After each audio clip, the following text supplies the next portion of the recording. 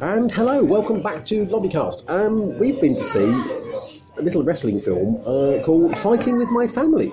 And as is now the current trend, we've bunked out of the lobby and found the nearest bar. I say I'm joined this week by the lovely cuddly comedian, Mr. Oliver Neve. Hello. Hello. How are you, sir? I'm good, how are you? I'm surprisingly well. Brilliant. And I think that's partly down to the film. As I said, yes, we've been to see Fighting With My Family, and we've been to see it at the cinema in Norwich, which seems kind of fitting because that's where it's set. Normally at this point we would kind of sort of talk about the plot of the film, and it's a very hard thing weirdly to describe because it's kind of about a family that do wrestling and the daughter gets to go to America and do WWE. But it's kind of not about that in a way. Probably best if wrestling fan himself, Mr. Oliver, explains more. I will try to do that. So it's about the family more than anything, I think, really, isn't it? It's about the fact that it is a family from Norwich, and I think it plays on the fact that it kind of has two separate worlds. You have the glamour and the glitz of Florida and the wrestling of WWE that plays off against Norwich, which is... it gets a fair showing. I think it kind of unfairly shows it as a bit more grim than perhaps it is. Oh, I don't know. I thought that the scene by the market showed the market off lovely. There's a couple of times they pan past the market. Yeah. You're very fond of that. But yeah. It's very strange to see it on the big screen, but yeah. Yeah, it looks bigger on the big screen than it does when you're walking through, doesn't it? It does, yeah. And less prone to faults, but that's something separate. I think they were standing near one of my favourite veg stalls. Anyway, that's not important. Yeah, I think... Well, first thing that struck me about that, you actually saying about how it contrasts the glamour of America with British wrestling, is because it's written and directed by Stephen Merchant, otherwise known as the funny one from The Office. Yep. And I think what he does so well is all the scenes set in England are done in that really close, claustrophobic, kitchen sink drama kind of British style of cinema. Yet when we hit Florida, you're suddenly getting these beautiful sweeping panoramic shots. I mean, that one where he goes down the beach, Yes, yeah. sweeping right across the sand towards where they're training. It just seems so out of keeping with what we'd seen before that I just thought it really brought to life how big and expansive and bright America can be.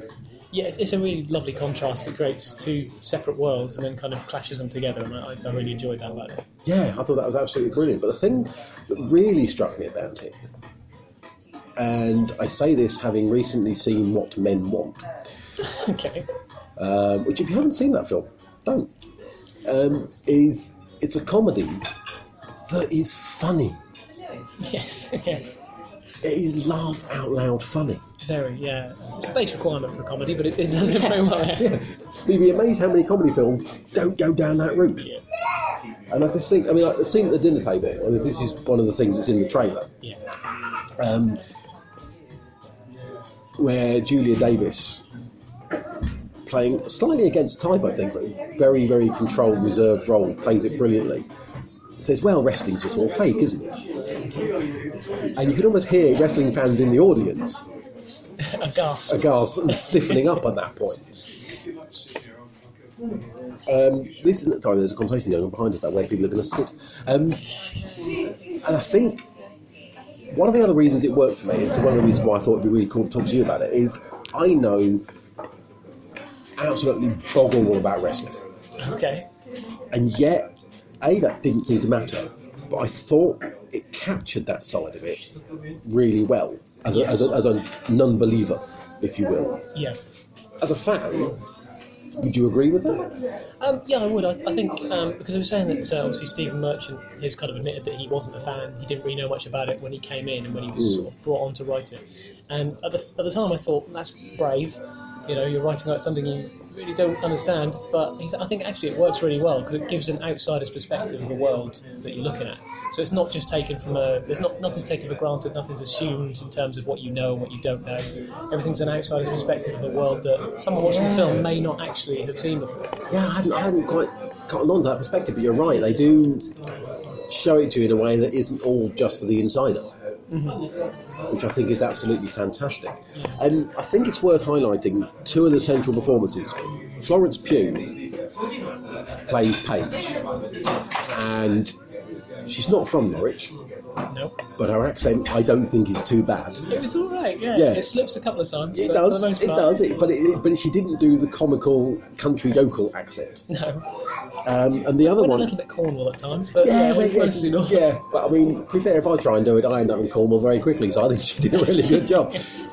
But the other guy who really stood out for me, and ostensibly the film is about Paige's journey from the shed in Norwich where they train to the ring of WWE. But there's another story right alongside it, which I think is told just as well, and that's the brother's story. Yes. And I think Jack Lowden, playing the brother, nailed that part so perfectly. Absolutely. Because he goes from being positive to the depths of depression to coming out the other side a better man, if you like. Yeah. And I didn't think that detracted from Paige's story at all. I thought it sat alongside it really well. Yeah, I think it's a few people have been saying it's almost the key to the film. It's like without that story there, it wouldn't be as good a film. It wouldn't have that edge to it. It wouldn't have kind of that secondary story to boost it up, and also to give the contrast to what she's experiencing. Obviously, she's in that world of glitz and glamour, and it shows the other side of it. The other side. And I think he did really well because that's a character that could have quite easily not been sympathetic. So obviously he's doing some things. He's living I suppose I shouldn't say in terms of spoilers, but he's avoiding some of his responsibilities at certain points. Yes, he gets a little lost. It does a little bit, and I think you could quite easily look at that character and kind of lose sympathy and see him as someone who's doing bad things. But the whole way through, you sort of feel for him, you want to follow him, and you want to see him do well. And I think that's a really difficult balance to get. Yes, totally, and I think he did, because I've been on a very weird journey with him as an actor, in a very short space of time, because he was in The Long Song on BBC over Christmas. He then turns up in Mary Queen of Scots, and then he's in this. And on every occasion, in Mary Queen of Scots and this, I looked at him and thought, I've seen you in something else. I've had to go and look it up. Oh, it's him! And he's that good. And you forget what he's been before. Yeah. He completely immerses himself in the role. I mean, like, best will in the world, Ricky Gervais, it doesn't matter what he's in, you get Ricky Gervais. Yeah. And Stephen Merchant in this is Stephen Merchanting, because it can be, it's his film, it's fine. But Loudon just completely owns it. And I think it's also worth highlighting the biggest shock of this film. Right. A good performance from Vince Vaughn. Okay. And I still don't know how you managed to achieve that. He's hit and miss, isn't he? I think we were saying briefly that, like, when he does comedy performances, they're often not as good, I find, as his serious performances. There's someone who's a comic actor, in theory. Yeah, he can't do comedy. But his serious performances, I always think, are often quite amazing. Yeah, well, this is the weird contrast, because having recently watched him in Series 2 of True Detectives, he plays a mafia guy, kind of. But he plays such a cliched mafia guy that the lines are just bone-crushingly awful, and they're delivered so soullessly and dead that you can't work out whether it's a direction thing or whether he just is a really, really, really bad actor. Okay. But in this, he was the thing I was looking forward to least in this film. And I'll be honest with you, I went into this film with no expectations, because I didn't want to go and see it. I didn't want to go and listen. I didn't really want to leave the house. And all those things went against me. And yet, he underplays his role. He doesn't gurn it up. He doesn't go over the top. He just underpins everything. And he adds a different kind of heart to it in a way. Yeah, he does, yeah. Yeah, I mean, I think that's one of the things with the film in general, that I was expecting something a bit cliched.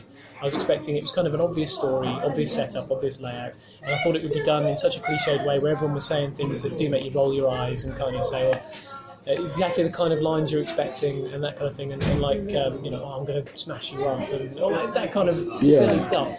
And it was just such a pleasant surprise that it was, like I say, nuanced. There were depth to the characters were relatable, and it was really the characters that drove it forward, I think, carried it along. And Vince Vaughn being one of those was quite surprising. Yeah, just weird. It shouldn't have worked that way. And also, I do want to just give a little nod to the soundtrack, because the songs included in it are personal favourites because you've got Iron Maiden's Bring Your Daughter to the Slaughter. Yeah. You've got Motorhead's Born to Raise Hell. I can't remember the name of the other band. Is it Alabama Thunder Pussy?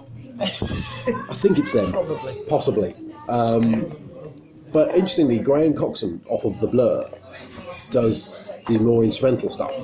And I think he strikes quite a nice note with the guitar pieces. They don't smack you around the head, they underpin things nicely. But the soundtrack album is a must-buy because it includes dialogue from the film.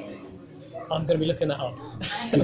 all the best soundtrack films have to include clips from the film. Pulp Fiction being a great example. Exactly, a perfect example. And Four Weddings and a Funeral. Okay. There's a few others kicking around, but they are few and far between. And they make it work so well. And you actually get... You know when Page and her brother meet The Rock? Yes. Yeah. That whole rant he does. Yeah. That's the opening track on the album. Well, it has to be really, doesn't it? I suppose it makes sense. And it just works absolutely so well. So it's funny, and the soundtrack's brilliant, and Vince Vaughn isn't terrible. And I don't think you can get a better endorsement of any film than that. I mean, I must admit, I was surprised, knowing that you were not a fan of wrestling and were not interested in that world. Don't really understand it. I had fully expected you to come here and say no. But it's such a great film that won you over, so it must be doing something right. Well, this is it, and I'm a borderline cynic, and as I said, comedies at the moment, there don't seem to be many good ones kicking around. And if you haven't listened to our hot take on What Men Want, it's up moment, and go and give it a listen because oh god, that film was just so bad. But Fighting with My Family, it was just so good. In keeping with Baz's rules. We have to do certain things. We've done the plot. We've done what was in it. We've done that we like it. Who's your standout performance? Well, I kind of want to say Stephen Merchant for the way he wrote it, to be honest. That's fair enough. You can do that. Just because I think without him writing it, it could have been, like I say, it could have been cliche, it could have been a bit obvious. I think kind of similar to what you were saying, that it shows what's missing from Ricky Gervais' post-office work, and that's kind of the heart, the fact that he's able to create relatable characters that you really want to get behind. Yeah. And even when they're saying kind of awful things at times, you still laugh and chuckle and want to be on their side. So his writing, I think, is the key to it. But also, we did mention Jack Lowden. I think in terms of acting performances, I think he's the real strong one in there that holds the whole thing together for me. Yeah, totally. We've talked about the two main characters and Steve Merchant, but I'm going to put I'm going to give a nod to Nick Frost, who plays the dad. Because the other thing that struck me about this film as we were leaving is it's very much the sidekicks coming out and stealing the show. Yes, yeah. Because obviously Merchant's up till now been kind of just known as the funny one from Ricky Gervais. And Frost has always been the one standing next to Simon Pegg. Yes, yeah. And suddenly he's there on his own and he completely owns every scene he's in and he's completely believable. And he delivers a note-perfect comedy/drama performance. And the scene when Dwayne Johnson rings him up is just a thing of beauty. And if you're a Norwich fan, you get to see Nick Frost in a Norwich shirt, which for the rest of us just... It's weird to think there's people sat in cinemas in LA watching someone sat there in a Norwich shirt. Yeah. I find that very strange, but yeah, it's great. And I mean, knowing the family, which I do a little bit, it is, everyone I've spoken to has said that Nick Frost's got it bang on. That it is Ricky, and it's because they play little clips from the original documentary at the end. Yes. And you realise just how nailed on. Oh yeah. Nick Frost was. Okay, and finally we have to give it a mark out of... Well, Baz says 5, but I like playing with him. So let's give this a mark out of 11 Mexican death masks. Alright, okay. How many death masks would you give it? So, seeing as this one goes to 11, we should... Probably a 9.5 or a 10, I'd say. Not perfect, but way up there. Excellent. I realised as I nodded sagely in agreement that didn't come across well on audio.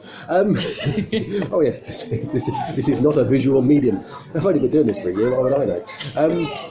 Yeah, I'd agree with that. I would give it an absolutely solid 10 marks. It just leads me nicely on to the final point. Would you go and see it again? Absolutely. Yeah, I think I probably will, to be honest. Excellent. I think I may well join you. All right. Oliver, it's been an absolute pleasure. Hopefully we'll see you again. Thank you very much. Thank you.